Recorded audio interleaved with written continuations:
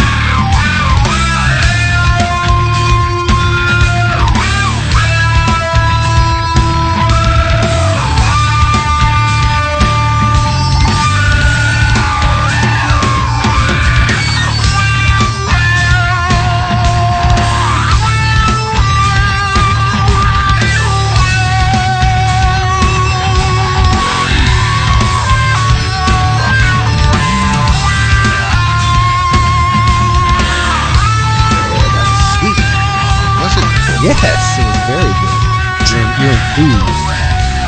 I don't know why. I need to avoid anything Dan DiDio says. That's what I thought you said you needed to void. I said you should take care of that before you get on the microphone. I'm kind of excited about the whole action thing. Oh, no. See, and what kills me is people are like, oh, but Superman wasn't in it during Death of Superman. No, but there was somebody, even though we knew it wasn't. Save it. The real. Save it. All right. This is all the. We got to get into this now. Yeah, we got to do this. It's on. What kills me is back then. Welcome to the longest intro ever. You had. All right, save it. Hello, and happy Thanksgiving, and welcome to 11 O'Clock Comics. Gobble, gobble. That's right. I am Vince B., the Art Bell of comics podcasting, and proud of it, damn it. I'm Christopher Naisman. And David, Thanksgiving's a Jewish holiday, right? Man, there's food involved. My family could care less who celebrates what. All right, fair enough. There's no presents to exchange. There's no Hanukkah guilt given. It's not a frugal holiday. So yes, I don't normally associate David and guilt. That's just a strange concept, isn't it? Is the Thanksgiving turkey following you? Oh, I thought you said guilt. I thought you said gelding. No, the Thanksgiving turkey is not following me on Twitter. Neither is Santa Claus. Neither is Santa Claus. I'm crying a tear. And I'm David Price. And I'm Mother's Milk. No, you're not Mother's Milk, although he is very cool. You are slightly cooler because you're Jason Wood. Nice. Yes, how about that? 5 O's, 2 D's and an E. Lots of O's, a D and an E, right. Wood. Mother's Milk, are we talking about the Red Hot Chili Peppers? We're talking about the Boys. Yes. Kick-Ass series. Yes. So we should wish them happy Thanksgiving because by the time Thanksgiving, everybody. Yes, by the time they hear this, it will be Thanksgiving, and I know we're all thankful for everybody who listens to this show, right? And our forum dudes and just about everything in the world. I love our forum. I mean, just the people that, and I'm not trying to ladle it on or anything like that. I think we just have a really, really cool group of people on the forum. We do. And if you'd like to experience that firsthand, you can type forum.bullpenbulletinspodcast.com into your web browser, hit enter, and you will be greeted by a bunch of smiling faces that love comic books. Smooth as silk, Vince. You're smooth as silk. I'm trying. I'm really trying. It's been a rough day. I almost got reamed again in the Superman thread. It came close. That is so not. Oh my God, that is so not. I don't see that as being reamed. But David, listen to David. He's like, the claws are out. He's grabbing a gun. It's good though. Emotion is good and I get that from you. I mean, I see where you're coming from. So it's cool. But I mean, all of a sudden, everybody's like, "Oh my God, it's raining," and poor Vince, and someone check on him, and it's like he's not saying anything that would cause me to worry about the man. Right. Well, let's just flesh it out for 1 second before we get into it. Speaking of kryptonite, what are you drinking? Oh, let's I think pause. this is the first time Woods ever introed it. Yeah, cool. Nice. Let's pause and put that on hold for a little while, and let's get into the drink thing. Who usually starts this off? I guess that's kind of my job. Because I'm a drunk. Wood, what are you drinking? I am on my 6th Heineken. Oh, Jesus. Damn. Cool. Yeah. It's a holiday, baby. Yeah, I was going to say, you're ready for a couple days off, aren't you? Mm-hmm. Mr. Price, what are you sipping on? Well, I'm pouring some of my 40 out for Santa Claus, but the Why waste it? I was drinking some. Well, I'm finishing it actually. Some Samuel Adams Winter Lager, and this will probably last me throughout the season because I bought a case and I'm not a big beer drinker, so that'll last a while. But what I'm drinking for the show is Jim Beam and lemon lime soda. Although it's not Sprite, it's not 7-Up because my cheap ass is only going to buy whatever the hell Stop and Shop sells. So it's called Quist, but it's Jim Beam and lemon lime soda. That's, Neat. Yeah, that's fine. That's pretty much like a 7-Up or whatever. Right. You know what I like? If I'm going to go with a carbonated soda like that, with citrusy, Jim Beam and Squirt is awesome. Squirt? Excuse me? I could put some squirt in that for you. You guys have Squirt The pants? Or? Is it No, is it a regional thing? Is it who makes it? Who's the distributor? Jesus Christ. It may be a Coca-Cola product. I'm not for sure, but it's a real citrusy carbonated soda. It's almost like a sour, think of like sour mix but carbonated. It's awesome. Squirt is great.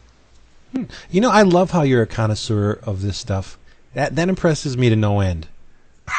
His nipples are hard. No, really, because I just open the mouth and throw the stuff down. If it tastes good to me, that's fine. But Chris has Like these... Pepsi Max for some reason. I Yeah, do. that's I true. love Pepsi Max. But Chris has these little nuances, like this is bitter, so you would add this, or this is slightly sour, Yeah. so it goes well with that. I have no idea about that stuff. It's my wife that is crazy with it with wine. So for me, like talking about Squirt, that's me. She'll talk about the wine. So, well, Mr. B, Art Bell, what are you drinking this week? I'm drinking Yingling Lager, but I'm holding the bottle in my left hand this week. See that? Yingling with the twist. Spinneroonie on it, yeah. Yes. Same thing. Same old, same old. All right, I'm the head on Easter Island. I never change. Nice. Much like Wood, it is. I've decided it is holiday time, and so I'm two-fisting. I've got a beer and a bourbon. The beer that I'm drinking, I was at the liquor store that has a really nice cheese shop because I'm in charge of the cheese plate for tomorrow's holiday dinner. So I had to pick up a bunch of cheeses. So I also found some nice beer, and I'm drinking a Hoppin' Frog Oatmeal Imperial Stout from. Wow. Actually, it is Hoppin' Frog Boris the Crusher Oatmeal Imperial Stout, and this is brewed and bottled by the Hoppin' Frog Brewing Company in Akron, Ohio, and it's really an outstanding imperial oatmeal stout. So I don't know if you've ever had an oatmeal stout before, but it is kind of it's thicker and darker than coffee, but it is an absolutely delicious beer. So, and then I've got a little Knob Creek chilling over on the side. So, there you go. Wow, that sounds delicious, that oatmeal thing. The oatmeal stout is delicious. It was a really dark, rich beer.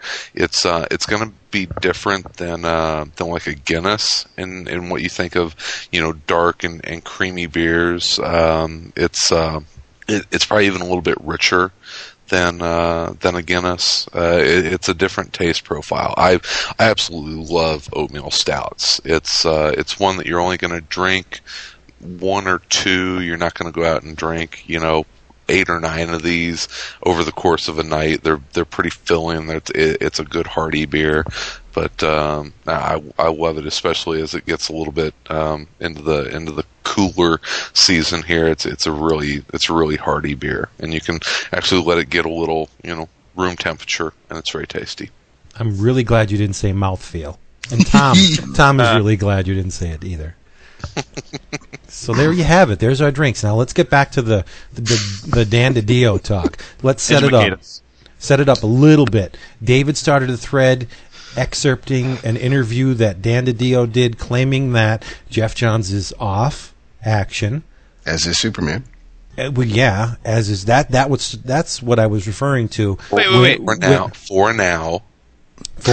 It's. You don't even have to end it with "for now." We know it's for now, but the fact that it's happening is what kind of. Go ahead. You guys aren't going to be able to throw the ball if I don't set the pins up. No, I'm confused. No, don't be confused. You can catch up. And he'll talk slow. Sit down, young man. So Geoff Johns is off Superman. Greg Rucka is on Superman, Action, right? Which is cool. I love Greg Rucka. He's a fantastic writer and a cute guy to boot. But they are taking Superman out of Action Comics, and the main characters, from what we've been told, is Nightwing and Flamebird. Or Flamebird and Nightwing. Okay. Yeah, mix it up. It's still the same. And then, so I commented saying, I really don't think that's a very good idea, blah, blah, blah. And that's when I ran the risk of getting gang raped again because of my comments. Actually, you borrowed my snark because you said, wow, I'm so excited. I better sit down. And that's the whole thing that I was saying, that you have one of the 4 legendary comics that even the man on the street immediately associates with superheroes. Superman has action, Batman has detective, Amazing Spider-Man and Fantastic Four. That's the main dogs out there. They're the flagship books of both titles. To take Superman out of action and put Nightwing and Flamebird in, I think they're making a huge mistake. Huge, but that's just me. And then so now David can go and take it where he wanted to. We set that all up. Well, what were you going to say, Wood? I must have confused this latest news with. I thought Vince was upset about the whole news that allegedly DiDio and James Robinson got in a brawl, and that Robinson. Oh, that's old hat, man. No, so man, this is so last week. This is today's DiDio's. Yeah, he had another 20 questions today. Okay. Yeah. So what is that for Johns' supposed 3-year Bible that he submitted? James Robinson was involved in that. So at least one of the 2 writers is still going to follow through with what the plans were. Johns and Gary Frank. James Robinson is still on Superman. Yes. The stuff that Rich Johnson speculated about apparently is bunk, and James Robinson is still on Superman. Oh, I didn't hear it was bunk. I didn't hear it was bunk either. What I heard was that when it happened, another DC writer, former DC writer and Marvel writer and Boom Studios editor-in-chief was tapped to Gee, I wonder who that could be. Take on Superman, and because of so much Superman lasting. So it looks like now what they might be doing is trying to set something up for Mark Waid to still do something with Superman. However, the creative teams for Superman and Supergirl are still intact. Action Comics, formerly done by Gary Frank and Geoff Johns, they will be doing the miniseries Superman Secret Origin, because we all know how much of a secret that origin has been. And the reason it's going to be a mini is because Johns has a lot on his plate with Blackest Night, with JSA and other things. So thank you. He's got things going on, and they don't want him to. They didn't want to bog down the Action Comics title with the Secret Origin. They figured they'd make it separate, according to DiDio, and let them take their time and do that. Greg Rucka and Eddie Barrows from Teen Titans, I think, they'll be working on Action Comics, and with Nightwing and Flamebird, or Flamebird and Nightwing, and they and it's and there's going to be. Adventure Comics, he hasn't said anything new about that yet. That's still a couple of months away. But yeah, there will be a new series called Superman New Krypton, written by Andrew Kreisberg, who I think was writing Outsiders, and that will be he's the new writer with Mike on Green Arrow, Black Canary. That's it. Right. Yes, that's what they said. He's also writing, and Pete Woods will be drawing Superman New Krypton. Yeah, Kreisberg was one of the writers on Eli Stone, so that's it. Yeah, look for him to have more comic book work here. Yeah. So some changes going on in the Superman world now. As far as the people that want to say, well, this isn't the first time Superman is missing in action. It's when I think back on the death of Superman, even though everybody who was reading at the time knew Kal-El would be back, there were 4 Superman comics with 4 characters picking up the mantle, whether they were, whether one was extremely evil and one was crazy and then one was a boy and one was black. They were just, there was a Superman type figure. Right. To stress Vince's point with Nightwing and Flamebird, I see the Krypton connection, but I don't see the Superman connection yet. But see, my whole point is that can the market support another Superman title or Superman-related title? It can't support the ones it has now, almost. Yeah. And to take unproven characters, and if anybody can prove them, I'm admitting Greg Rucka can. He proved himself on Adventures of Superman. He had a fantastic run. He's the guy to do it. Or one of the guys to do it, But to take Nightwing and Flamebird, where you have one character who's immediately associated with Batman's protege in a series that did not last. It wasn't selling all that great, and now it's canceled for other reasons.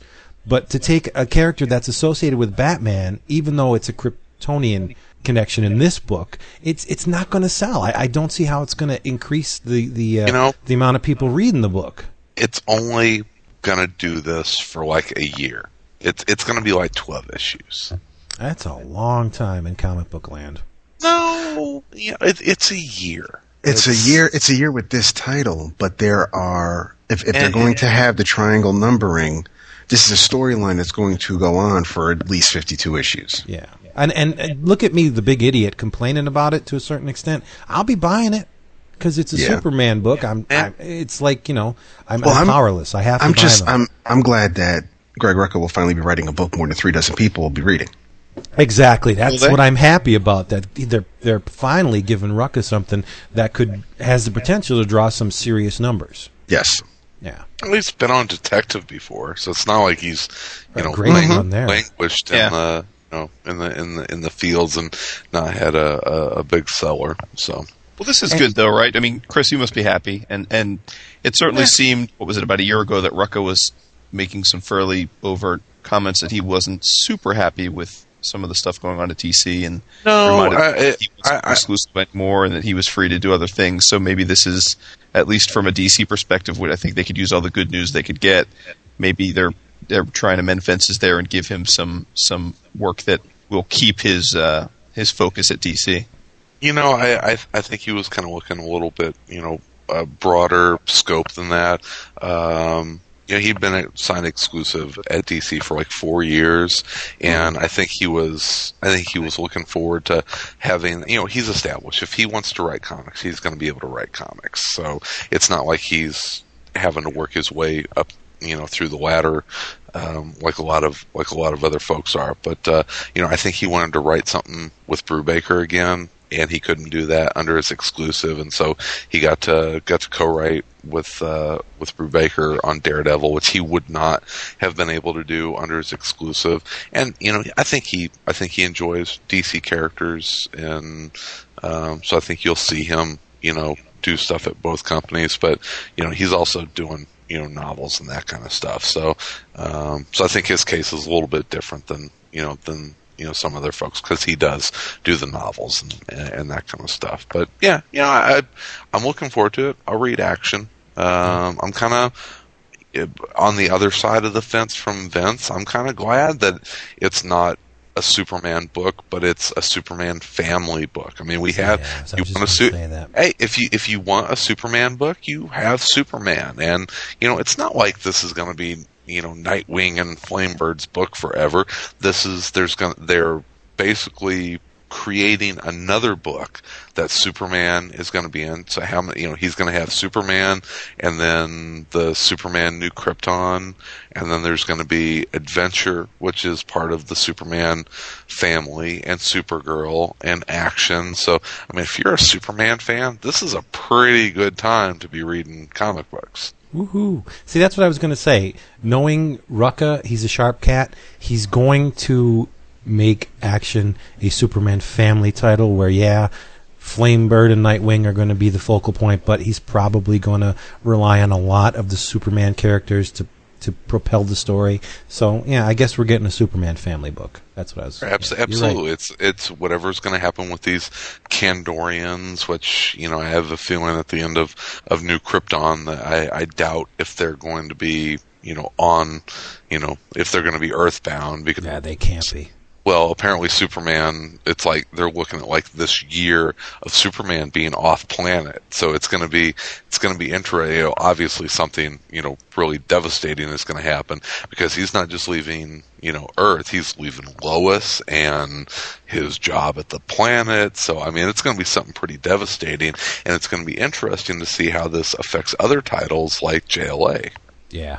So should we move on before we get accused of being a DC podcast? Well, I was going to kind of continue on, especially with another comic that came out today, but I'll wait until we talk about that. Yes, to ask Chris. Up to. Mm-hmm. What is this that I see in the previews that Scotty Young is writing new X-Men?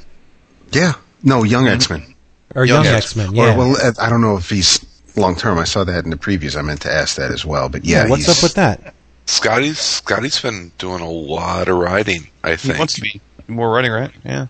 Yeah, absolutely. And you wrote that, was it Anole or Anole story in the, the Divided We Fall. Right. Yeah. Anole, and then if you pick up the Marvel, the Monsters hardcover, and I've got it on my shelf. I can't see it right now, but he did a Frankenstein story that was awesome. Yeah. Mm-hmm. In there.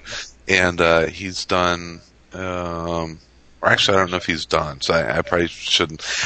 It's not like I don't, Sal is in the office next to me at work, and Scotty will call and be like, "What do you think about this?" And I'll hear them like bouncing ideas off of each other. So, I know that Scotty, is dedicated to being an artist, but he really is excited about being able to write some stuff. So it truly is Young X-Men, isn't it? I would love to see him write and draw some stuff, even though it really, the way I've kind of overheard stuff is that he kind of wants to draw what other people are writing and have other people draw what he is writing. I don't know if he wants to be that, that true, auteur, creator. So, but kind of like Oming's done. Like who? Like Mike Oming. He was the on Omega Flight, but didn't draw it, and obviously he's still drawing a lot of stuff. Wish you did. And Scotty would say, like, but awesome. You're evil. I don't know. Actually, wish he had drawn it and didn't write it. Oh, which one did David? Did David sneak in a snarky comment there? Yeah, not me. He always shits on Collins. He got a little digging at Scott Collins. No, he doesn't. No, he shit. No, not always. He shits on what he finds to be not so great Scott Collins work. But I've seen good. I've seen good Collins work, which is why I feel that I can say that Omega Flight wasn't all that great. Omega Flight was terrible. Beyond was better than Omega Flight, and that's not saying too much. I really liked Rogue's Revenge, though. Hell yeah. I didn't. Scott Collins was the man born to draw the speedsters. Yeah, what raves about it? I just don't get his stuff. I respect. I'm not going to say I don't. I'm not going to ever say he's a bad artist, but I just don't care for his style at all. It's too scratchy, too frenetic. It's too what? It's just not defined enough. It's too scratchy. Did you say frenetic? That's exactly why I think he's perfect to draw the speedsters. Yeah, Well, maybe so. I haven't read much Flash, so maybe that is where he has his niche. I mean, His I did read run in Ben, Flash but- is incredible. Yeah, his stuff with Jeff Johns on the Flash, I really enjoyed. And I saw the Omega fight, and I was like, "Is this the same guy?" And then he does Rogue's Revenge, and it's like, "Oh, well, okay, it's still him. He's still got it." So, yeah, I don't know. He's got that DC thing. Well, maybe his enthusiasm for the source material shows, I guess. Yeah. That could be it. So, Dave, what were you going to say before? About starting to talk about something. Well, no, I have notes. We can get back to it, but it ties into another comic that came out today that I'm sure we're going to talk about. But by all means, if you want to expand on our scope of not just being DC, then please feel free to talk about something else. I wouldn't be too sure about that because Chris didn't read it. I'm sorry, guys. I'm behind, and I actually have to read it because I've got to talk about it on Friday. So. And of course, we're talking about Batman R.I.P. the conclusion in issue 681. If you guys want to talk about it, I can come back. No, we're not going to poop on your parade. That's cool. No, I can leave and come back. No, believe me. No, we can't. It can because other people that order monthly or weekly books, they may not have gotten it yet. So if we talk about it next week, it's not going to be any less extravagant. And you know what? Do you guys do it like a full RIP wrap up next week? Hey, we could do that, yeah. Because tell you the truth, I would like to read all the series over again. Yeah, so would I. Yeah, me too. Might make sense then. Oh, please. I'm going to be in Disney, hanging out with Uncle Scrooge. Oh, you're not in here next week. No, I'll be in Disney. But you're with Uncle Scrooge. Dude, come on. Do you have a phone? Pinch his ass for me. Do you have a phone? Take Vince's books, get them autographed, have him sign his books. By some schlub in an Uncle Scrooge costume.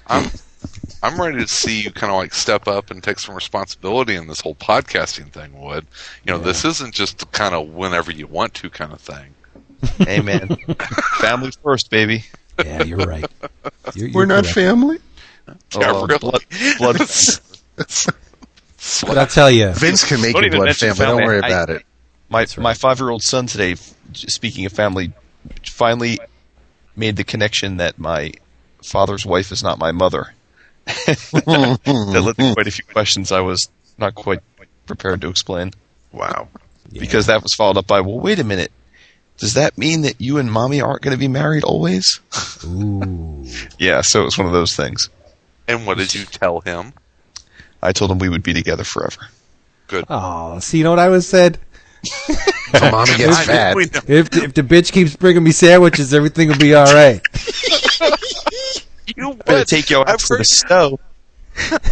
I've heard you talk to your children, Vince. And that's exactly what I say. You betcha. It must be a weird time for kids because we're getting really distracted here. My daughter is 11 and my sister-in-law's girl is 12. Mm-hmm. And I don't want to say this too loud in case they're up. My sister-in-law's kid doesn't believe, and Nina still does.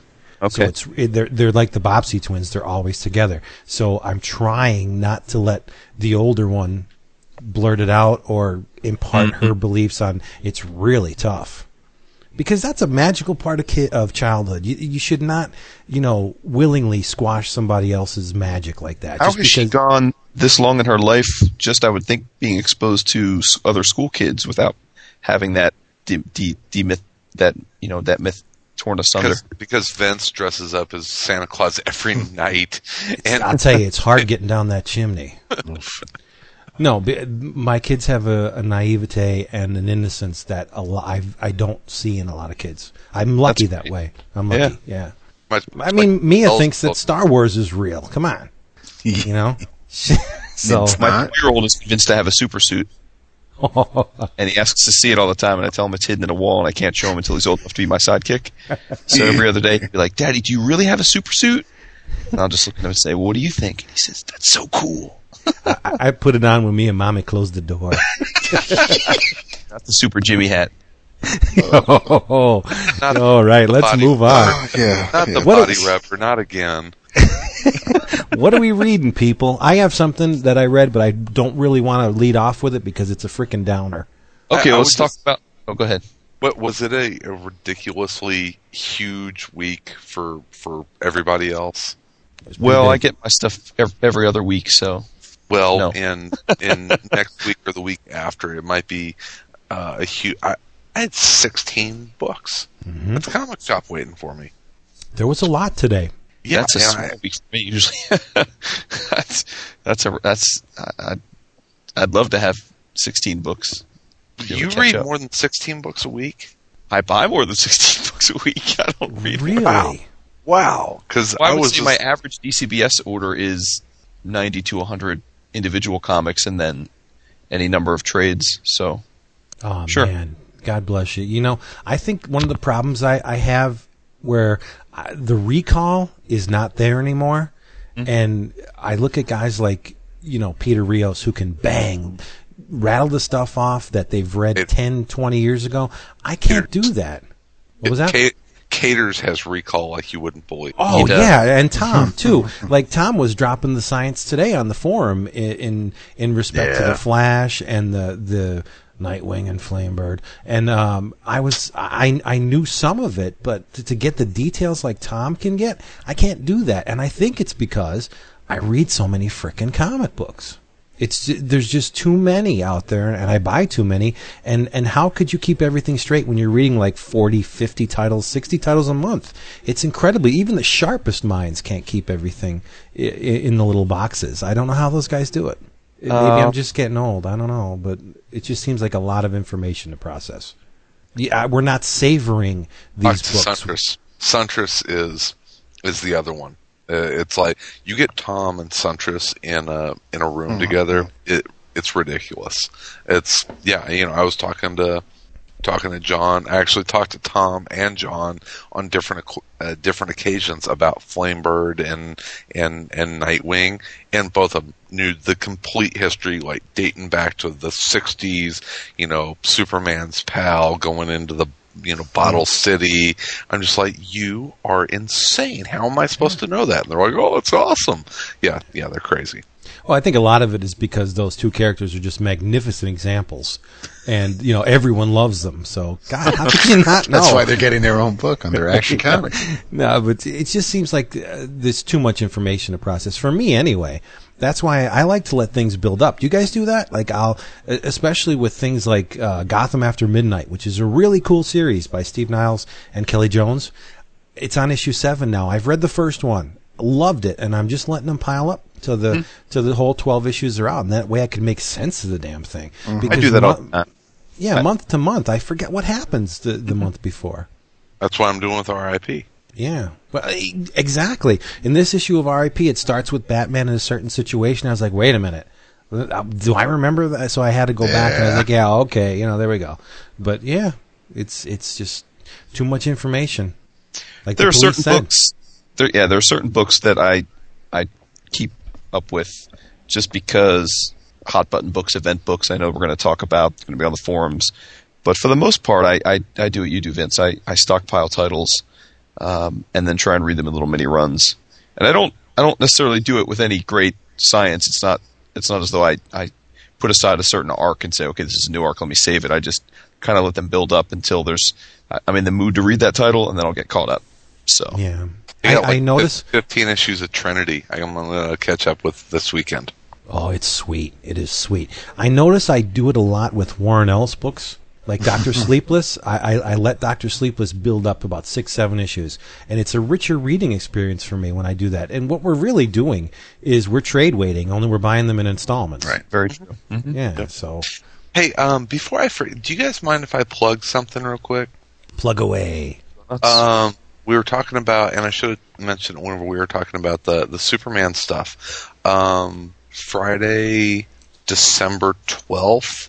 At Challengers Comics on Western Avenue, James Robinson is going to be doing a signing from 5 to 7 o'clock. And then after that, we're moving our AC recording from Dark Tower. Just for one night, we're going to move down to Challengers, and we're going to have James Robinson sit in with us on the round table. And if anyone is in the Chicagoland area, you are more than welcome to come to A, the signing, and B, hang around for the recording afterwards. It's fantastic. Awesome. Congratulations. Yeah.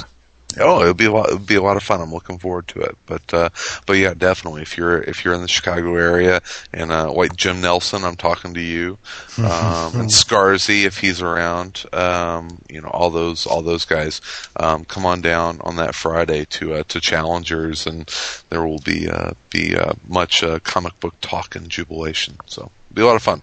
You better stack up on the plastic sheeting if Matt Kramer gets there.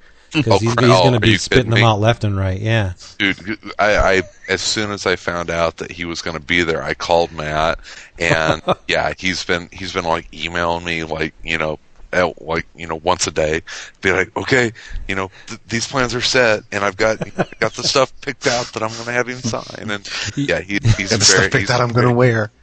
If we didn't know Matt so well, it would almost be like the Chris Farley character with Paul McCartney. Remember that time it's totally going to be that with the Starman stuff. It's like, yeah, remember that time when Shade did that thing that was really cool? That's really cool. I talked about that on my podcast. He sees Sarah next to him. Oh my God! You used to embarrass me. Yeah, Sarah's going to be like, God, yeah, he's just a man. Just talk to him. Yeah, I watch. He bleeds. Yeah, they're good people. You should talk, Vince. I remember you talking, or that's in air quotes, to John Romita Jr. Yeah, I had to keep my hands over my crotch because I had a raging hard eye. I found pictures of that today. I was looking through some old iPhoto catalogs, and I had pictures of Vince interviewing Junior in Chicago a couple years ago. That was beautiful. Really was. Awesome. What a down to earth guy. He's awesome. He is. Why shouldn't he be? Because he's fantastic. You got talent like that. You tend to get maybe a little. It's hard to be down to earth when you are a god. That's right. See, I don't buy that. I never got that with. I don't. I understand what you're saying, but he's a god among a relatively select few human beings. Oh, yeah, I know. You're absolutely right. But he is. I mean, John Romita Jr. doesn't have to worry about getting mobbed coming out of his house or going to Starbucks and not being able to drink a cup of coffee because people want his autograph. I mean, in my world, he would. Sure, but thank God for him. You don't live in the same city as him, and you don't get to stalk him. But you get my point. I mean, Romita is a god in our little crazed world, but I mean, he's just an average dude that makes a wage doing what he does for a living, and I don't know. Just he's not. I don't think he lives the life of a celebrity. No, I guess I just don't understand why you would be surprised that he's a down to earth dude. I'm more surprised when I either hear of or witness a guy in the industry that's acting like a dickhead or entitled, because that baffles me, because even the biggest megastars in the comics industry really, to my mind, don't deserve to have any kind of put upon attitude like they're better than their fans. So that surprises me more than when a dude's normal. Because I think most of the creators I've gotten a chance to meet or talk to are pretty damn down to earth guys. Really? I've had a couple bad experiences. But really? Yeah, for the most part. Yeah, you're right. Most of them are very magnanimous, I guess you could say. 90% of the people, probably 95% of the people that I've met have been awesome. But yeah, there, Wood is right. There's a couple guys out there that have a very inflated sense of self. Jeff Loeb. Oh no! Here we go. Sorry. Now see, I've met Loeb really briefly a couple times, and he was extremely pleasant to me. So. And he was doing stuff at. That's because you're not enough creator. It's because what? It's because you're a creator. If you were a creator, he would have. He's breaking up. He is breaking up. Himself. Yeah, that's good. Well, thank you. There. I was breaking up again. Yeah, we're breaking up. Shit. It's a You gotta it's get a running setup, dude. What do you mean a better setup? It's David and Chris sound perfect. It's coming out Get a your Mac, end. That dude. sucks. Exactly. There you go. Get a Mac. Bullshit. I'll buy you one for Christmas. Done. All right. Address the package in care of Jason Wet Blanket. All right. Did I just call it like I see? No, I know. Like you hear it. I'm just judging. No. Well, yeah, like I Busting your hear it balls. from his mouth. He does. So He does come off as a little snarky sometimes. Yeah, but no, I mean he's done a lot of good stuff. He's done a lot of stuff for Hero Initiative. So I don't think he's a bad guy.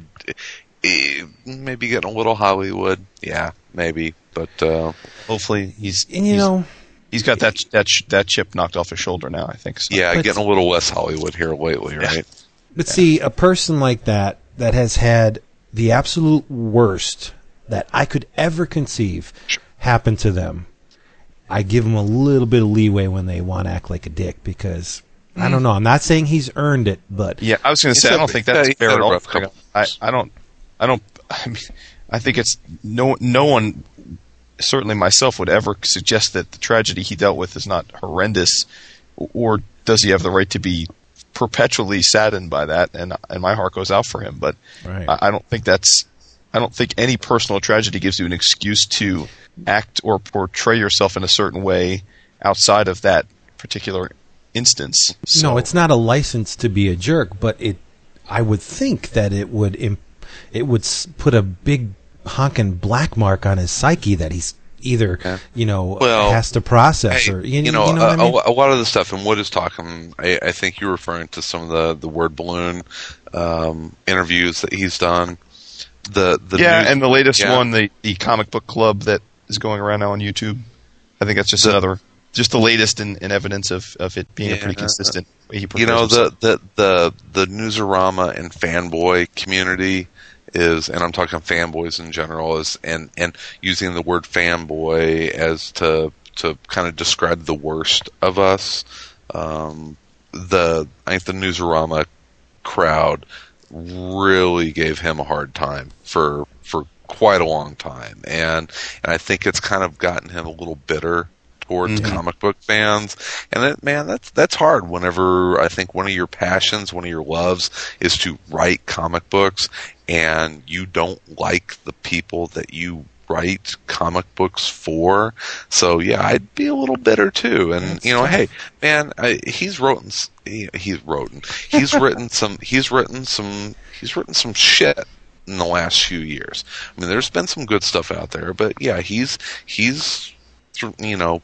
mailed in some real turds. But he's still a professional. He's still a man. Has he handled it the best way? No, but sometimes fans can get a little out of hand, and I think that he's the type of person that has taken that personally, and that may have come out as being bitter. So I think that's right. He comes across again to me as a bitter guy, and I think I don't know how you could, in particular, listen to that word balloon interview that he did and not interpret that. I mean, there wasn't any room for interpretation. At every chance he got, he was belittling other creators or throwing it in everybody's face. Well, I don't care what anybody thinks. My books sell more than yours. And he came out and said that. So again, that's just kind of an attitude. Like, if I were another creator, which again, I'm not a creator, but if I were another creator, I'd stating a fact. Yeah, sure, but I'd be like, well, fuck you then. I mean, okay, so that's fine. So you're judging yourself on the number of books you sell. I would imagine most creators, for their own sanity, don't judge their capabilities on how many books they sell exclusively, because whenever they cash the check, they do. Well, we talk about that all the time. The best books are not the best-selling books, so. No, absolutely not. But whenever he has some asshole on Newsarama going, this guy gets a free pass because his kid died, then he's sure. I would say something pretty shitty back to him. Well, that's a horrible thing to say. So I agree. Yeah. I mean, that's horrible. They're not above that over there. No. Believe me. Okay, but again, I don't go to Newsarama forums. I'm talking You're about a better man because of it. Suntress, and he agrees to do the Suntress interviews, right? I mean, he knows the format is Suntress asks guys on that forum to ask questions, and then Suntress goes down the line, regardless of what the question is or how imbecilic it is. He doesn't screen them, and Loeb agrees to that. So I mean, Jeff, I presume, is capable enough to say if that's offensive to him or he doesn't want to deal with it, hey, John, how about you and I just chat for an hour about stuff instead of having to answer these questions, right? I mean, it's just, I wouldn't agree to that if it was that bothersome to me. You could say no. I think he's a perfect example of how there are a lot of creators out there that can't escape searching out feedback on the internet, but are ill-equipped to handle it. And you know what?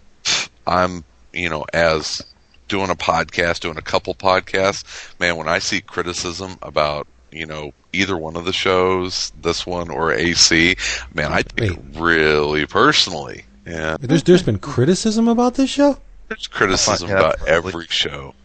And, it's like, can you imagine if that, if it's your livelihood, that you throw out what you do for a living out there for public consumption, and, if you're ego driven and to go to the internet and see people be pretty freaking merciless towards you, I was going to compare him to the way Bendis handles himself on the Bendis tapes, but I guess that's probably not a fair comparison because Bendis is getting questions from people that effectively worship him on the Bendis board. He's getting questions from the Bendis board, yeah. Right, so I guess it's not a fair comparison, but again, we can get off this topic. I don't want to be on a soapbox about it, but I just think, again, not at the top of my list of guys I think that handle himself well because he is in a position of prominence.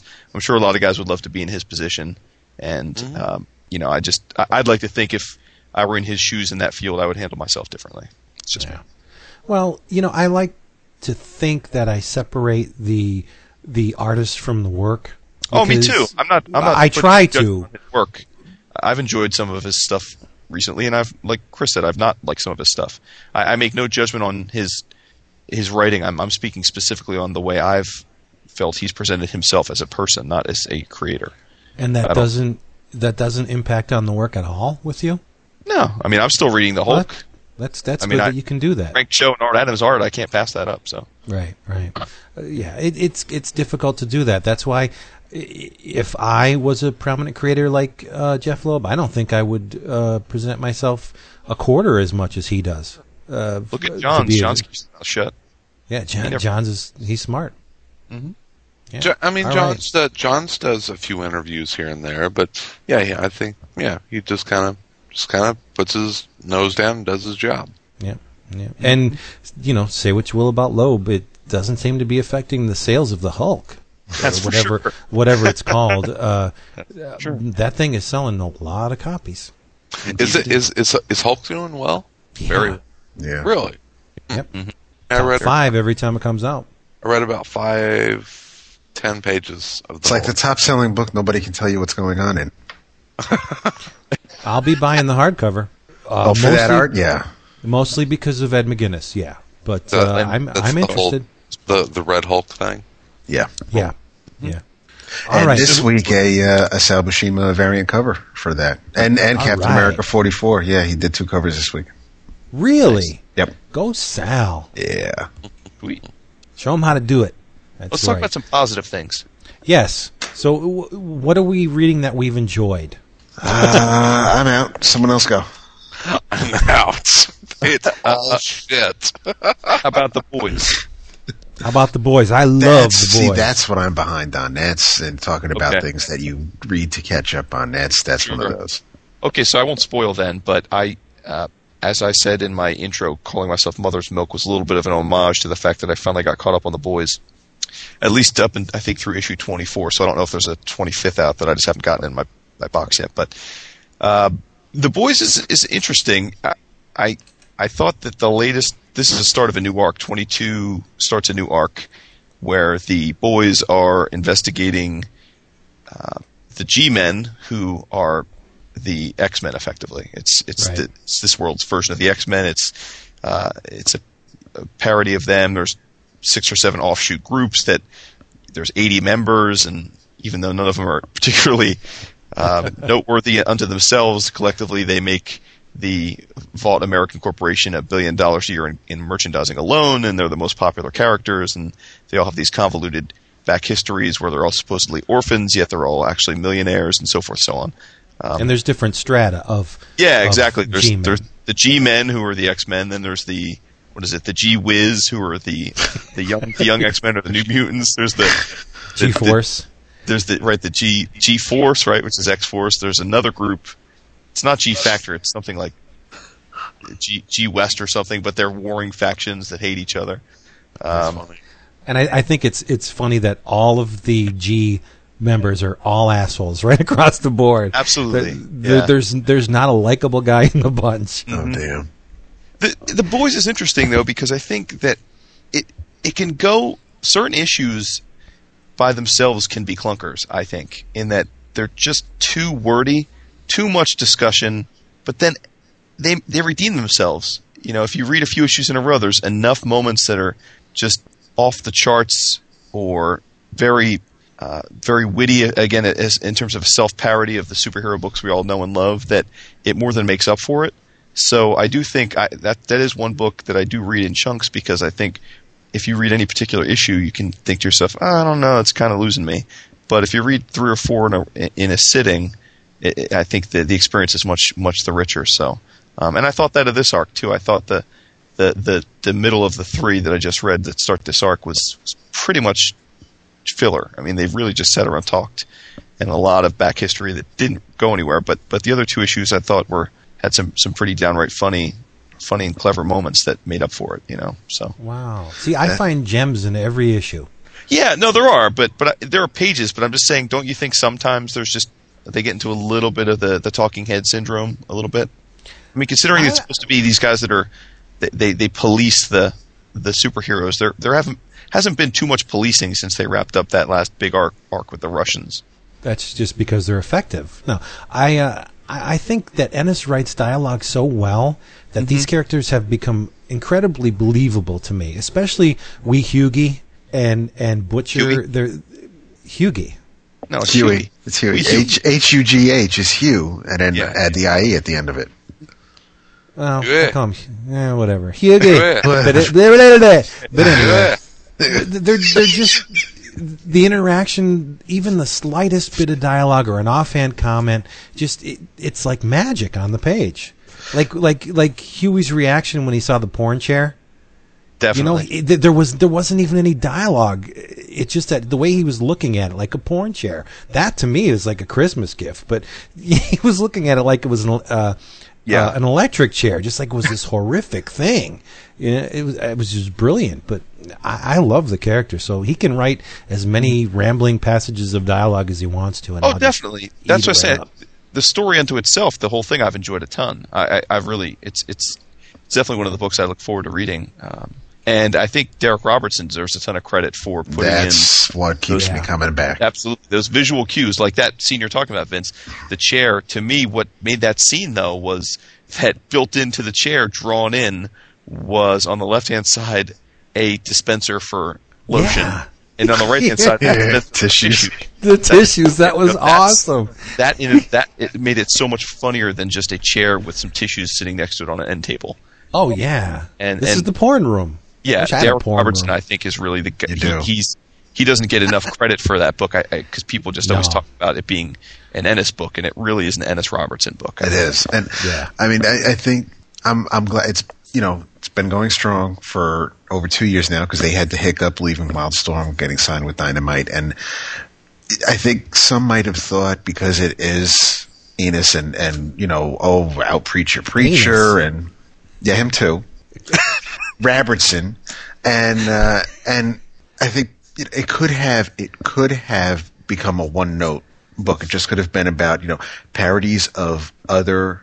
I think even if they continued what they did with the Justice League analog early on, if they continued stories similar to that, then the joke would have gotten real old real quick.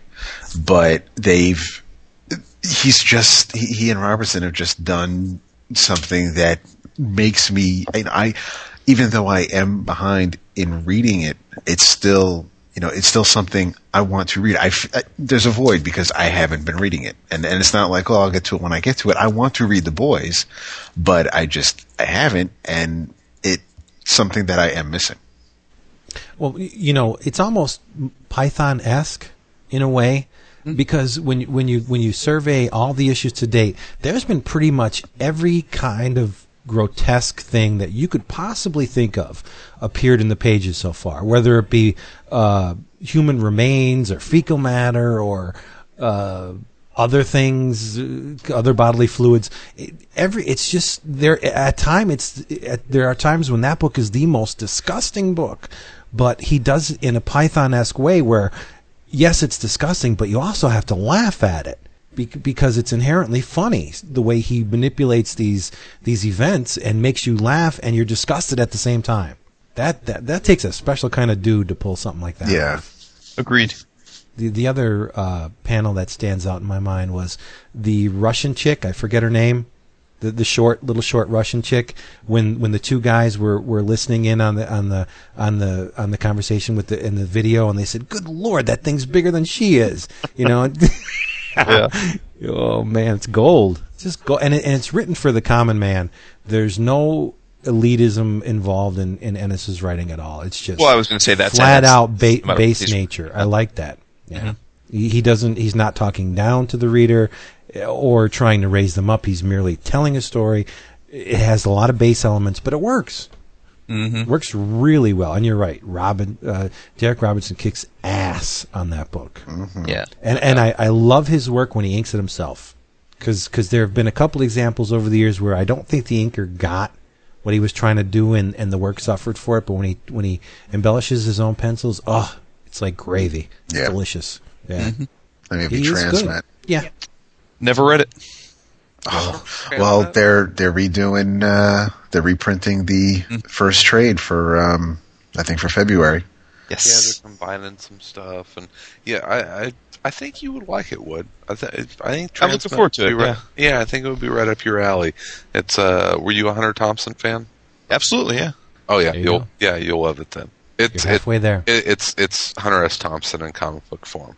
Yeah, that's who Ellis based that character on. So nice. I think it's a landmark piece of work. Yeah, I think it's up there. Yes. There are a lot of people that claim that it petered out towards the end. I don't think so. Yeah, I think it stayed strong. Yeah, I think it's one of the books that you can look back in the 90s that kind of redeems that decade. Oh yeah, started out as a Helix title. Yes, it did. I love that imprint. I was probably one of the only dudes buying it across the board. Have you read Gemini Blood? No. Oh, fantastic title. Fantastic book. Do a little search and see who did the art for that. Oh, just tell us. No, I want David to do a search because I want to hear him go, "Doh!" You know? Oh, Jesus. But yeah, Brain Banks and the Cyberella, that was great stuff. And I guess I was the only one buying them because I've never seen any on the racks at the local comic shop. He would always sold one. Yeah, he would always get them for me. Oh, David, who did the art on Gemini Blood? Bitch. Yeah, Tommy Lee Edwards. there you go. Really? Guess what I got to look for now? With covers by Walt Simonson, yes? Yeah, so at least on the first issue, but it looks like it. Yeah. Damn, Oh, that's his boy. You know, Gemini Blood is sweet. And who wrote it? Christopher Hines. They were taken from the Paratwa novels by Christopher Hine. Okay. Yeah. Excellent. I probably pronounced that wrong. And who did the letters? John Workman. There you go, baby. It was Tommy Lee Edwards who was John Workman doing letters. That's right. Doesn't he have a thing where he won't do a book unless Workman letters it? And Workman is one of the old. He's from old school. I don't believe he uses a computer. Yeah. No. Oh, absolutely. And Edwards. Well, I think I heard this on an old episode of Bullpen Bulletins, where which was great. Was a fantastic interview, by the way. Our first. Edwards, They grow up so quick. It was really an awesome interview, and he talked about how he actually drew the word balloons into his page layouts, and so I mean, whenever he's doing layouts, he's like, no, this is where the balloons are going to be. This is where the stuff is, and so you don't have the opportunity to move the balloons around for the page. So he definitely draws those and designs those in mine, which was awesome. And go ahead. No. Go. I was just whether it's Workman lettering a book that Edwards drew, or Workman lettering old issues of Thor, Workman's letters just look like they belong in the book, like you were just saying, Chris. Like, you don't want to, if an artist is drawing a panel and he figures the word balloon's going to be up here in the corner because that's where there's sky, so there's no art to cover. But another letterer goes, well, no, I want to make this word bold, so I need to move things. Mm-hmm. Workman's letters just fit the panel, fit the book, and it's great the way everything fits together. Workman's lettering has an identity to it. Yes. You not only do you know that it's John Workman, but there's a vitality, and they almost breathe. There's a humanness about them that you don't get when somebody's using Comic Craft fonts. Right. Well, I have a question. Maybe you guys have looked into this more, but in today's day and age, fair to say that one of the, if not the most well-known or busiest letterers would be Chris Eliopoulos, right? I mean, it seems like he's on every other book I look at least for Marvel. It seems like he gets all of Marvel's. So my question is, I can't say that I think he's a very good letterer, but I have to say I don't know that I often pay attention to the lettering in an average book, in that obviously sometimes a letterer will use a different font or some kind of styling that it's impossible not to notice it. In Fables, they do that quite a bit. I don't know who letters Fables, but offhand. But I guess my question is, how does Chris Eliopoulos become Chris Eliopoulos in the day of computer-based fonts? Is it just that he's got a great reputation for delivering on time and quality work, so he just keeps getting more, and it just becomes, well, let's keep using them? Or is it that, do you guys, from your reading perspective, see something in him or another actively working letterer that is, say, using more modern methods? Do you think they differentiate? Are you noticing a differentiation that maybe I'm just not, is my question? That's a good question. Well, from my perspective, getting comfortable with a letterer is almost like being comfortable with a person, right? So you have a friend, and maybe he'll tug on his ear when he gets nervous, or he scratches his head when he's telling you something you don't want to hear, or you know what I mean? There's a certain way that he leans in a chair and shuffles. A letterer has the same type of earmarks to their text, only like John Workman's O's are a little bit wider than another letterer's O's, or he'll stretch an E out a little farther than another. Like, they have these personality traits that you can tell in their lettering just by looking at it. You don't even have to read it, just boom, there's an E. I know that's a John Workman E. And when you're working with text, that's incredibly difficult to pull off, because there's not a whole hell of a lot to work with. You know what I mean? It's just letters. But maybe his italics has a different slant to it, or a thickness that you don't see in other letterers. So when you get comfortable with a letterer, you're actually getting comfortable with the artist. You're picking up on their graphic personality. And I think that's what differentiates a guy who does it by hand from a guy that does it on the computer, because there's no room for expression on the computer other than what's in that font. Like, the O's are the same O every single time.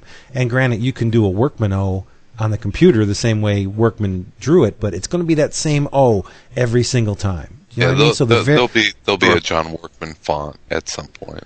Yeah, but the variations and the imperfections, there you go. The imperfections in the text, because we are by nature imperfect. Not the imperfections, the uniqueness right. of it. And I think that we are coming to the end of the age of where letterers and colorists are credited.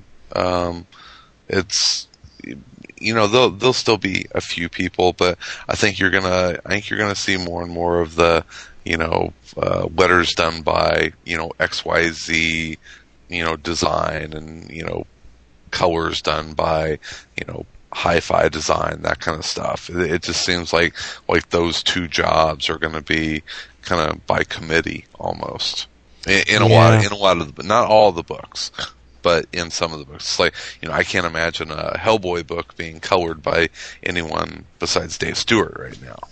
Right. But I don't think so much coloring, but I guess you're right with the lettering, because it's effortless. You type the text in, it comes out on the screen. You move it over into Illustrator, boom, your lettering's done. Where the traditional letter has to draw the lines and ink it out, and it takes a long time. Right. Well, relatively long time, and it's a craft, and shit on the people who would rely only on the computer font, because it's a dying art form, and I think it makes the book look a hell of a lot better. Don't you guys? Like, what would Thor be if there was like just computer type in it? Well, that's why I think, again, one of my favorite books, month in, month out, as I've talked about, is Fables. And I think one of the great things about Fables is the way that it's presented visually, in that the panel layouts are not conventional. No. Buckingham he uses the borders of the pages all the time, in very different ways, and the lettering, you can't help but notice the lettering is all different fonts. Now, I don't know, it may be computer generated. I can't say that it's not, but if it is, it's much more creative use of fonts.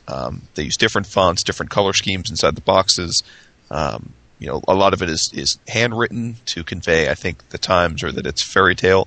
It's beautiful. It's part of the story. It's part of the artwork, rather than just overlaying something that's already been drawn because you have to have words. Yeah. So I wish we had some of that.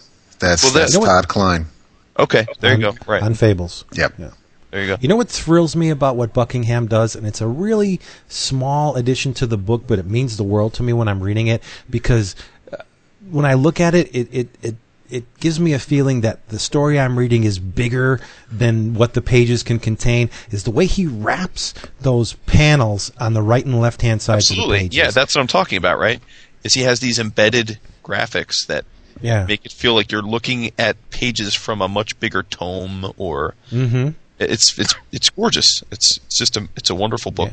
Yeah. And it's something so subtle and so, I don't want to say effortless, but I'm sure he's putting a certain amount of work into the panels, but not as much as the interiors. You know what I mean? Mm-hmm. Where he'll design the whole page, and it's just a little touch that means it speaks volumes. It's a great little thing. I would like to see that on every book. That'd be awesome. Mm-hmm. But it wouldn't work for certain things. But yeah, Buckingham's the shizzle. we were talking about underrated artists. Karma to David for that, by the way. The Threadsy. I especially like the who's your favorite, artist thread. That's been pretty cool to see. That is enjoyable. Yeah, karma to you for that. Thank you. Karma to David. Give him karma. Yeah. The DAP. The price is right. Dapper. So, Chris, what did you read this week that you just loved to death? I bet you it has 3 letters in the title. What? JSA? Oh, yeah. Oh, my God, yeah. Sorry, it's getting late. Is it? Oh, happy Thanksgiving, guys. Hey, happy Thanksgiving. Yeah, the One World Under GOG, good. I'm ready for, I think it's got 2 issues left. I'm actually, it's been a good storyline. I'm kind of ready to see it wrap up, but the specials have been good. I think we talked about the Superman special a couple weeks ago. I like the Magog special, but this last special was basically an issue of JSA. That's what it was. What is it? JSA The Kingdom came out today. Mm-hmm. And have you guys read it yet? Negative. No.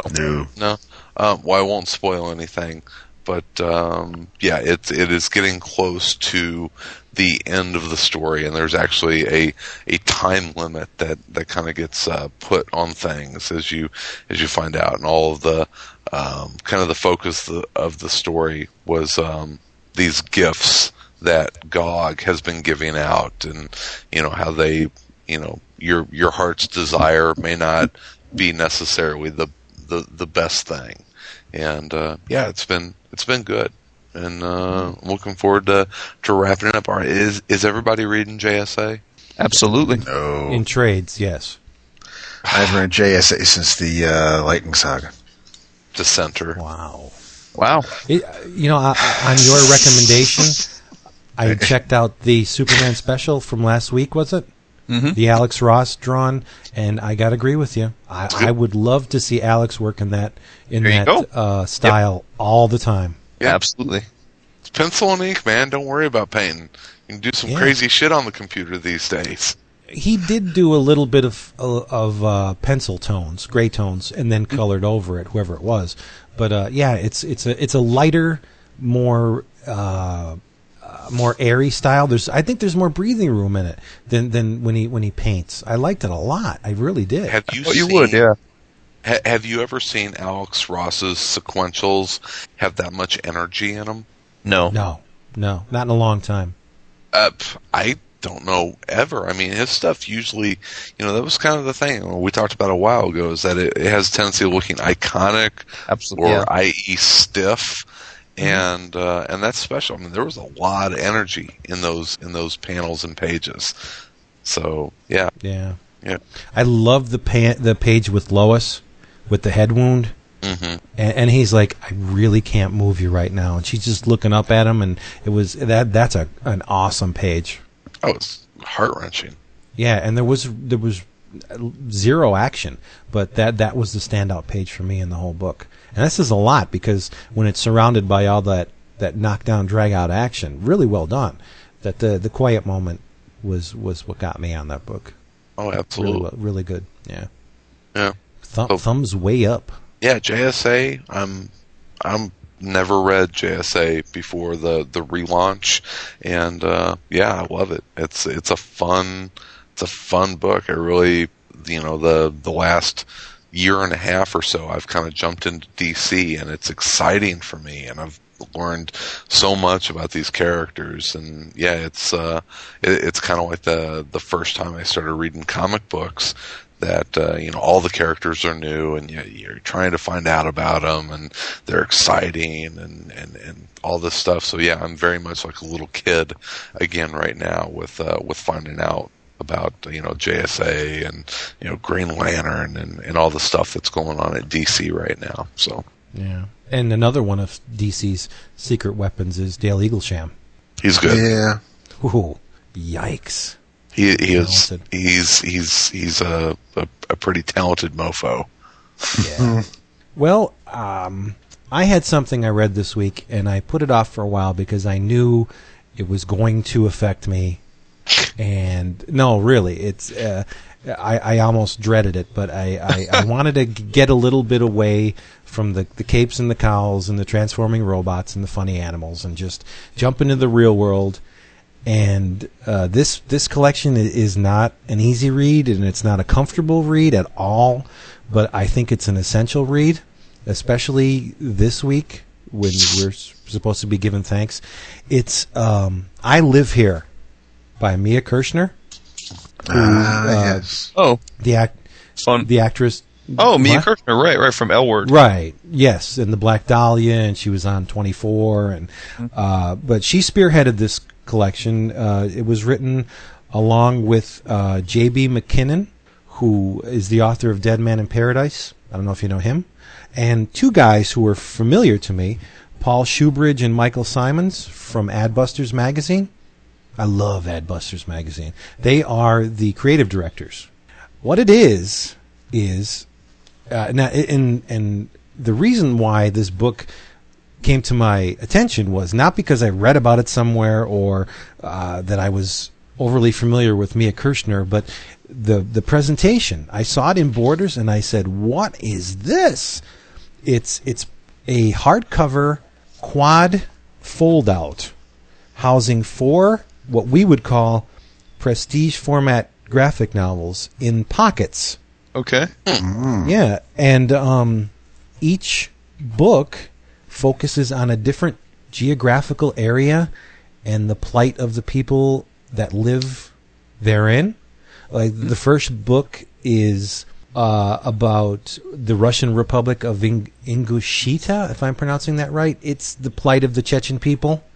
The second book is Burma, Thailand.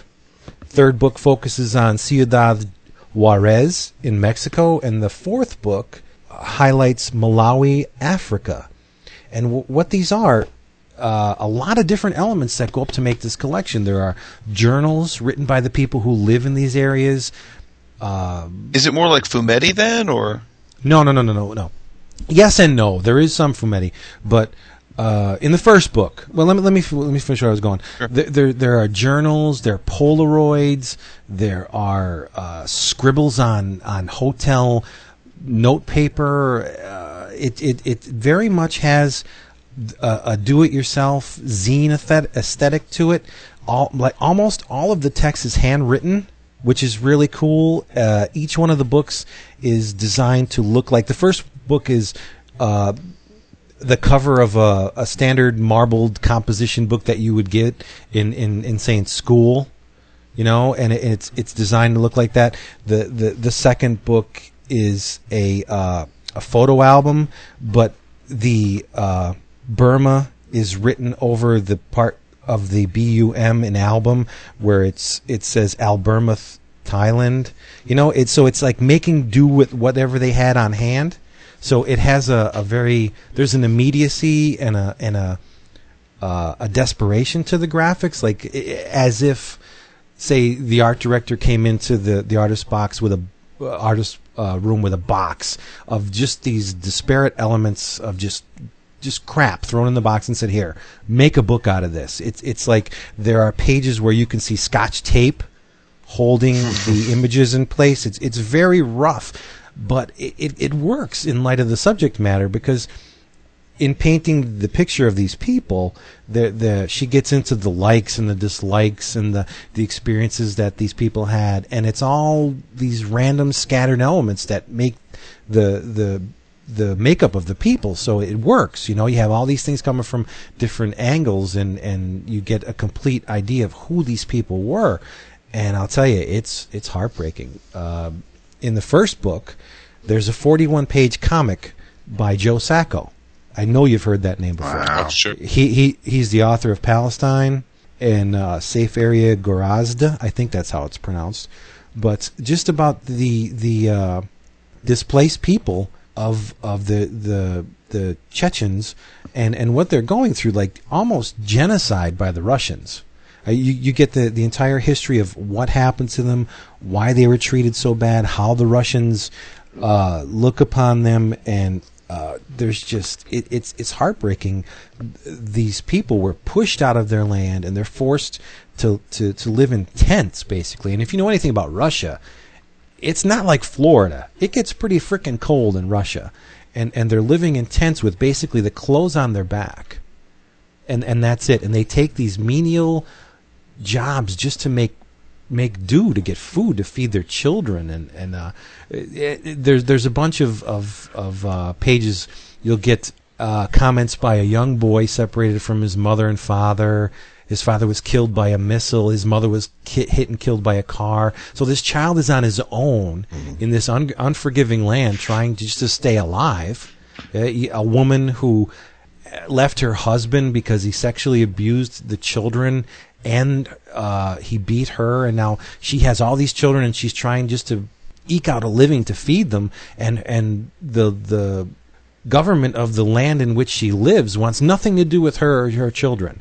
They don't get any food or compensation from the government. It's all due to non-governmental organizations that provide food and the necessities to these people. So they have no one to turn to, and that's what this book is. It's a chronicle of these people that no one wants to admit exist.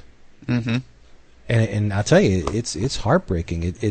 There are some photos in here that are so graphic, you have to cry when you see them. That treatment of people in this day and age exists like this. You would think that with our technological advancement, supposedly, that we would realize that we're all connected, and that a human life is worth more than this. There's in the Ciudad Juarez book, it tells of these girls that are abducted, and no one knows by whom, raped, murdered, and discarded in this field that they call the cotton field. Just cast off like a condom. You know, that the person that's doing this had their way with these girls and just murdered them and discarded them. Mm-hmm.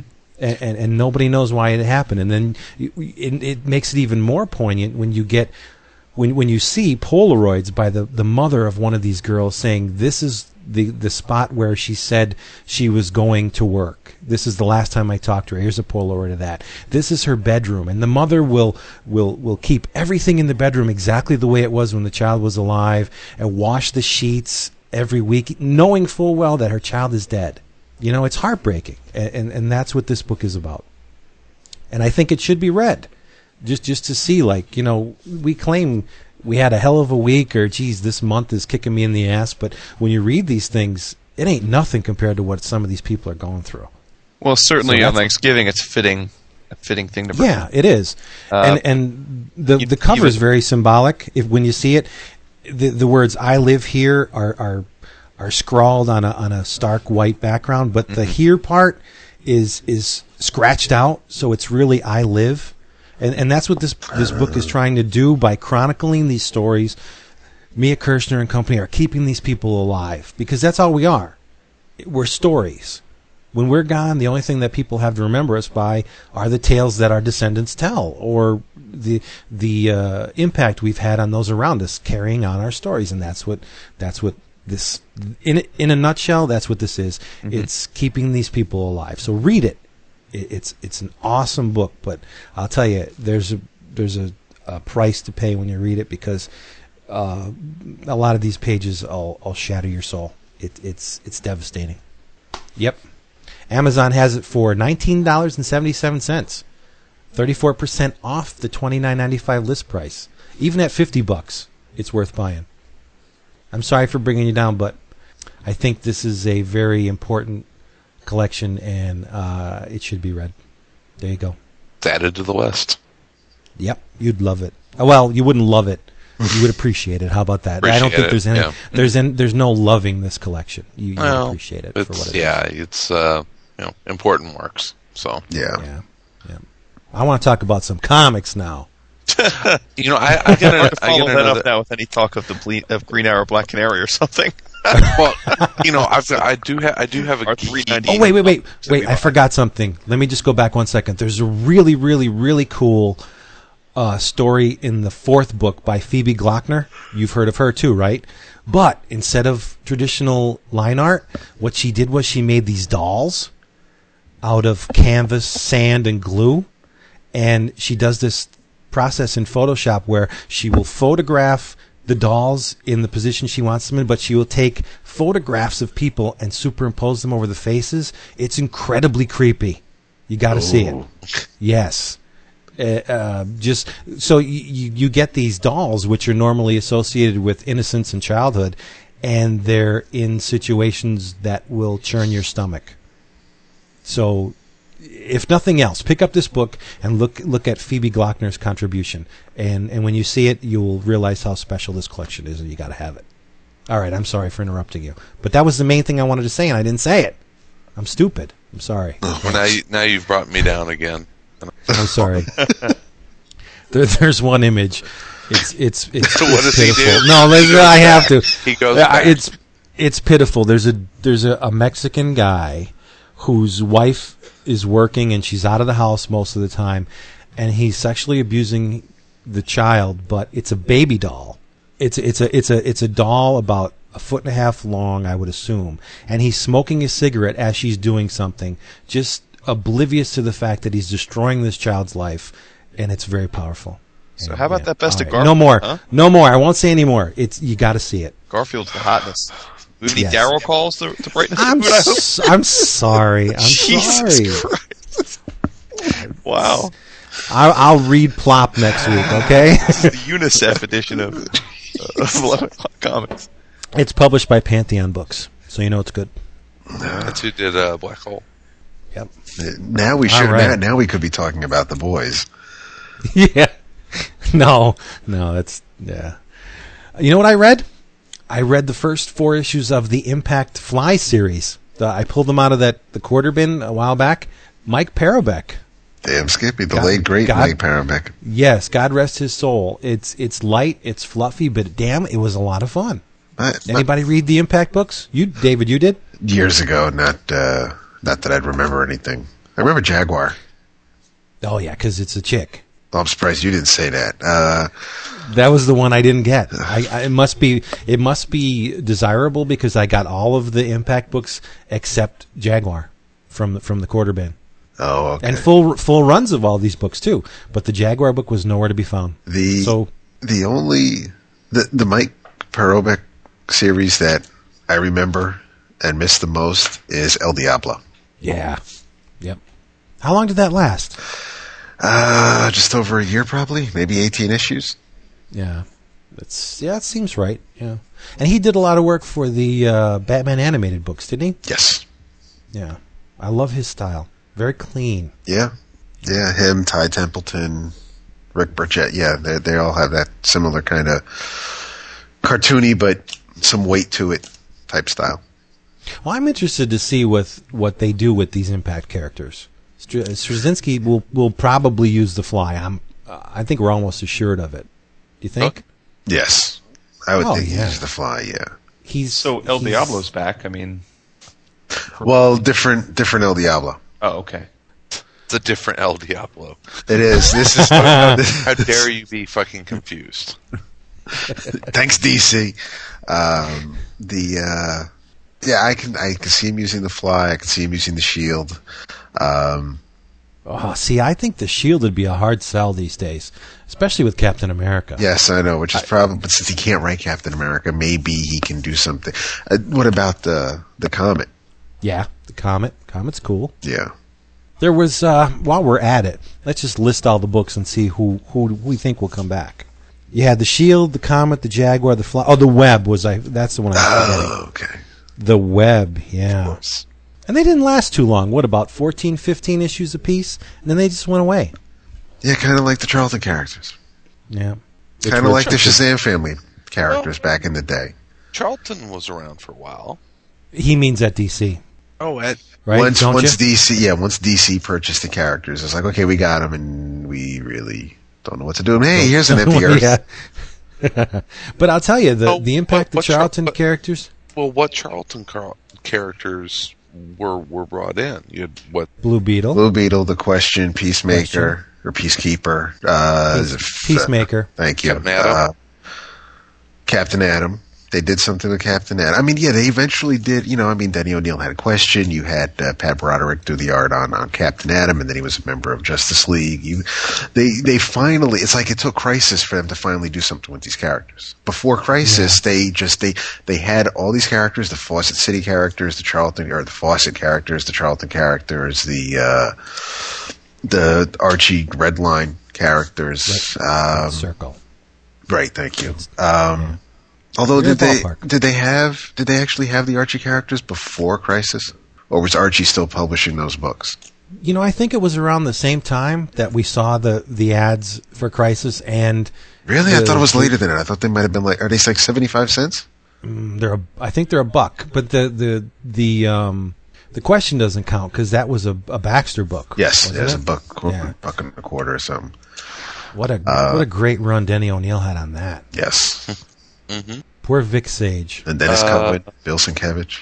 Those are all recently released in trade now. Yeah, they up to the second or third volume? Yeah, I think they're third volume now. Cool. It's good stuff. Let's not forget Blue Beetle. I used to love the Paris Cullins Blue Beetle series. Len Wayne and yeah. Let's say another artist that doesn't get his due. Paris Cullins. Yeah, that's right. And Blue Devil also, but yeah. Yeah, I used to love. Blue Devil was like my favorite book for as long as it was published. Blue Devil. So corny, so fun. But that's what the thing. It was fun. One book I never read. Since we're continuing the DC cast, the one book I always wanted to read but never did, Amazing Man. Yeah. Mm-hmm. I have a few of those. I either read them under the wrong circumstances or haven't completed the series, but I don't have a grasp on why that series is so regarded. so well regarded. Because it's like Hitman before Hitman. It's like it was short lived, although Hitman wasn't. But people, we haven't seen anything from like that artist since. We haven't, these characters. We never saw Amazing Man or his supporting cast. I don't think ever again. So I think it's just that people maybe remember it being out, but I don't know if anybody could actually tell us what happened in the series, in the miniseries, the Maxi series. It is. What about? Oh, I just had it. Oh no, I want you and Wood to talk about something you two briefly mentioned on the forum this week regarding Ambush Bug Year None, and how Wood is not a fan. And I believe one of Vince's comments back was that, it's probably just because you don't get the jokes.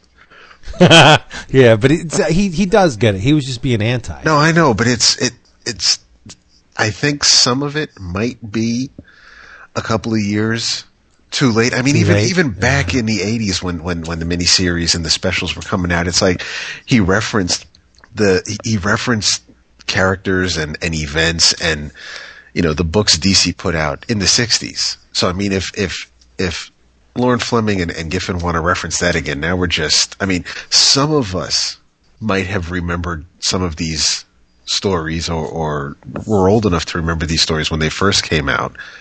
But now, if he wants to talk about even older Legion stuff or other things from beyond 20 years ago, then there probably aren't going to be too many people that are going to get the joke. So I can see why maybe Ambush Bug Year None might be falling flat with some people. Yeah, I mean, that was my point. I like Giffen. I've been complimentary of him. I think he's done a lot of cool stuff, both at DC and Marvel. I just thought Ambush Bug fell flat for me. But again, I make no bones of the fact that I'm not a long-time DC reader, so I don't have anywhere near the nostalgic viewpoint of the DCU that I do the Marvel Universe. So while I certainly got a lot of the jokes in that, he's referencing this or that or the other thing, I didn't. They fell flat for me, and again, that's only from my lens. So if you've been reading DC for 20 years, maybe it was a great satirical romp back through the ages. And it sounds like for people like Vince it was, but for me, I read the first few issues and thought, I could have done without reading this. I got to be honest with you. A lot of it is going back home again for me. Yeah. The original miniseries was produced at a time when I was eager to read things, and I didn't know anything about eager to read DC things because I, like yourself, was a longtime Marvel fan. So when the first Ambush Bug came out, I actively researched as well as I could, like, what is he talking about here? I don't get this. Mm-hmm. Talking to people who were in the know a lot more than myself and read the original books from the things he was basing the jokes on. And so it kind of like gave me a crash course in the DCU part of it anyway. So that's what I see in the new series was like the luster of that period has not worn off, and I can go back and revisit that through this series. I don't know. I just think it's great. And Giffen's art. Oh man. Oh, no qualms about the art at all. Definitely not. Didn't mean to imply that in the forum, so I don't think I did. But I just thought it was just not my cuppa. Okay. Lots of things aren't my cuppa, though. So. Yeah, that's very true. But when you reference the Inferior Five in your comic, man, you might as well be buying me chocolate. There you go. So yeah. But I love it. Giffen's art to me is more powerful than his writing, and I know that's gonna, especially with Matt Kramer, like the jaw's gonna hit the floor. But I love Giffen's art. Maybe not Trencher, which I appreciate, but not love. But his work on the Dr. Fate miniseries. See, that's where he started to. I loved his Omega Men run, and even on before that with Legion with Larry Malstead on inking. It was once we got to Dr. Fate, and it's like everybody was made out of wax, and faces were melting. See, I love that. It's just, I love how he does the the blank stare where you see the from the nose down in the face, but the eyes will be these little inky pits of nothing with like this black. I love that. The smoke in Dr. Fate, how it almost was alive. That's just sweet to me. I don't know. Speaking of living smoke, yes, I watched Hellboy 2 this week. Oh, nice. Did you? I watched it again myself. I loved that movie. Yeah, you the man. I really loved that movie. I thought that was start to finish entertaining. It wasn't too long, as many movies I think tend to be these days. It was not too long. It told a very simple, easy to understand, straightforward story. It was really a comic come to life.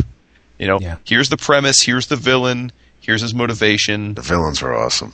Now let's stop him. Yep, the villains were awesome. I guess again I'm so new to the Hellboy universe that I've only, as you know, been reading the library editions and haven't read any of the BPRD stuff yet. Despite, it's on my short list of things to read because I know Chris has recommended it quite a bit. But the smoky guy, was he the ectoplasmic man that they just did a one shot of a few months ago? Is that the character in the movie? Was he ever in the books before that? Johann? Yeah. Yeah, Johann's been in the books for a while. Okay. What slayed me was when I found out who voiced Johann. Who voiced him? I didn't check that. Seth MacFarlane from Family Guy. Oh, get really? out of here! No lie. Okay. And since Wood brought it up and he mentioned BPRD, before we recorded tonight, I was talking to Renee. I had the forum up, and of course we have the banner at the top of the forum. And Vince, do you want to tell everybody who's currently on it? I don't want to say who's on it this week because it could change tomorrow, knowing you. But who is in the banner? It's good old Abe Sapien by Guy Davis. There you go. So she asked me, she sees that, she goes, who's that? And I says, I'm pretty sure that's Abe Sapien from Hellboy. And she goes, oh, speaking of Hellboy, how was the movie? And I said, oh, it was great. She goes, it was great in the sense that, you like it because that's the type of stuff you enjoy, or is it great that, somebody... And so she's kind of opening that door that, somebody might want to, I might enjoy it. And I'm like, yeah, you'd like it. I said, good for you. Some of the effects, maybe some of the, nothing's going to scare you, but some of it, obviously you're going to have to suspend your disbelief, but so with the extended weekend, maybe I'll try to pop it into the DVD player again. Yeah, it was an instant hit with Mia.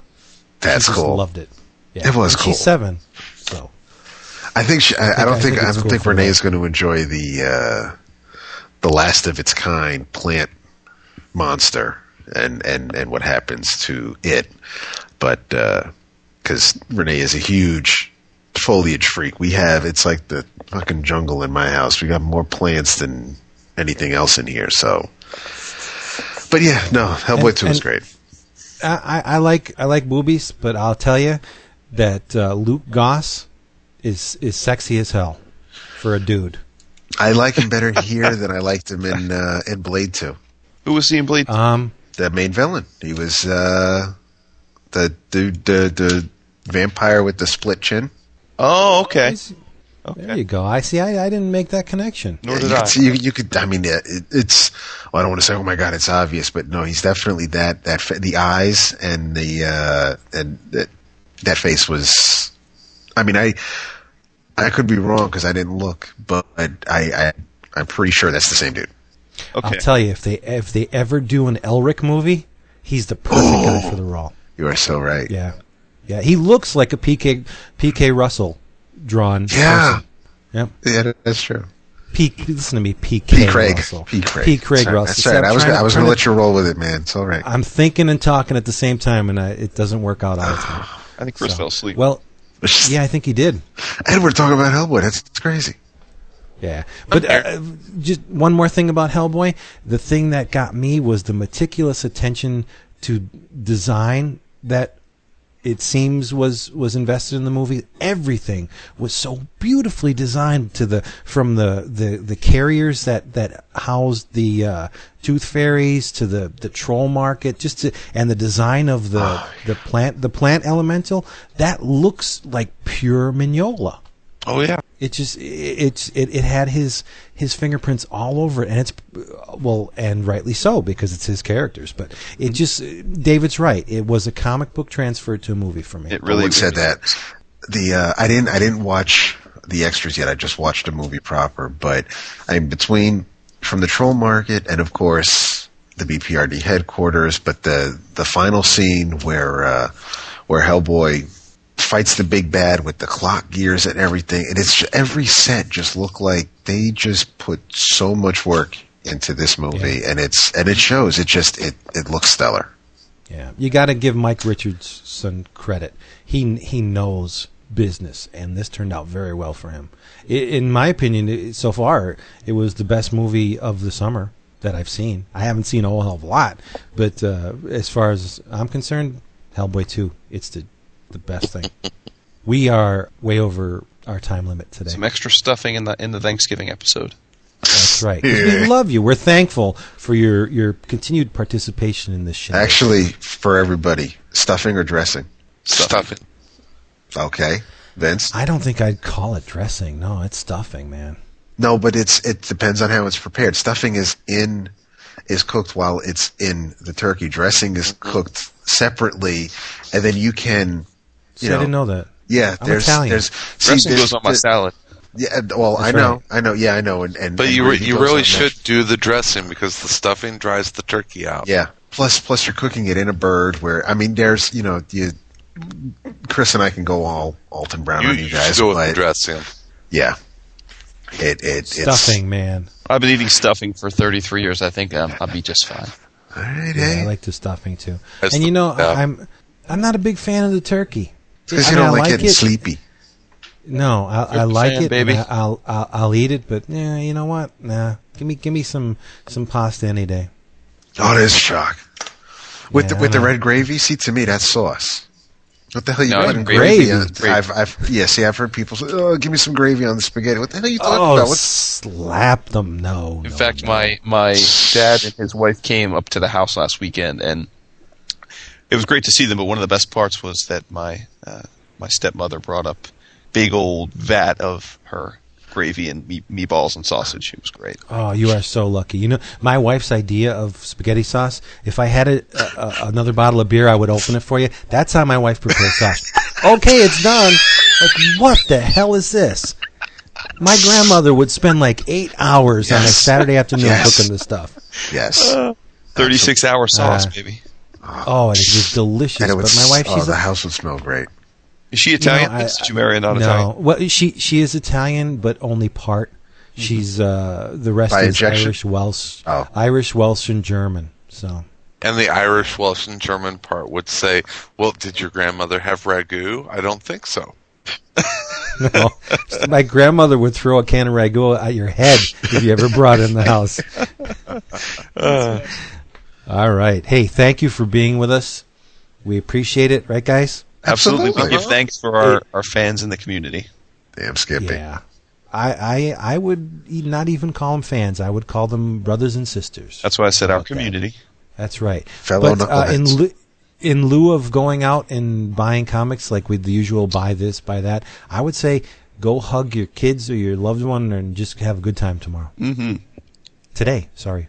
Oh, and those of you that are participating in Dr. Teeth's gift exchange, please do try and do that in the next week or so you can get the stuff mailed out so people can have it under their trees or their Hanukkah bushes. Or their Festivus pole. That's right, yeah. And give to the Hero Initiative. That's right. True, Give back to these the dudes season. that give us so much. Yeah, for those who should be thankful for stuff this season. So Well said. It's a great charity. Yeah. And as Clay Wilson's on the mend. Woo-hoo. Yes. Yay. How about that? Oh, and please, All right. please, people, in this holiday season, don't forget to buy Witchblade. Jeez. I knew there was a reason why I liked it. All right, so we'll see you next week. You can bet on that. Oh, they'll see three You of won't us. see me. You won't hear me, but you'll hear the other three. Oh, we gotta bring You'll in. have to call in the helpline. Maybe Maybe we'll get like. the last You time know I what tried to I'll do do? I'm that, gonna- they missed the ball. We should totally get Daryl. That would be the heat. That's right. I said it. All right. Bye. Good night. Adios. I thought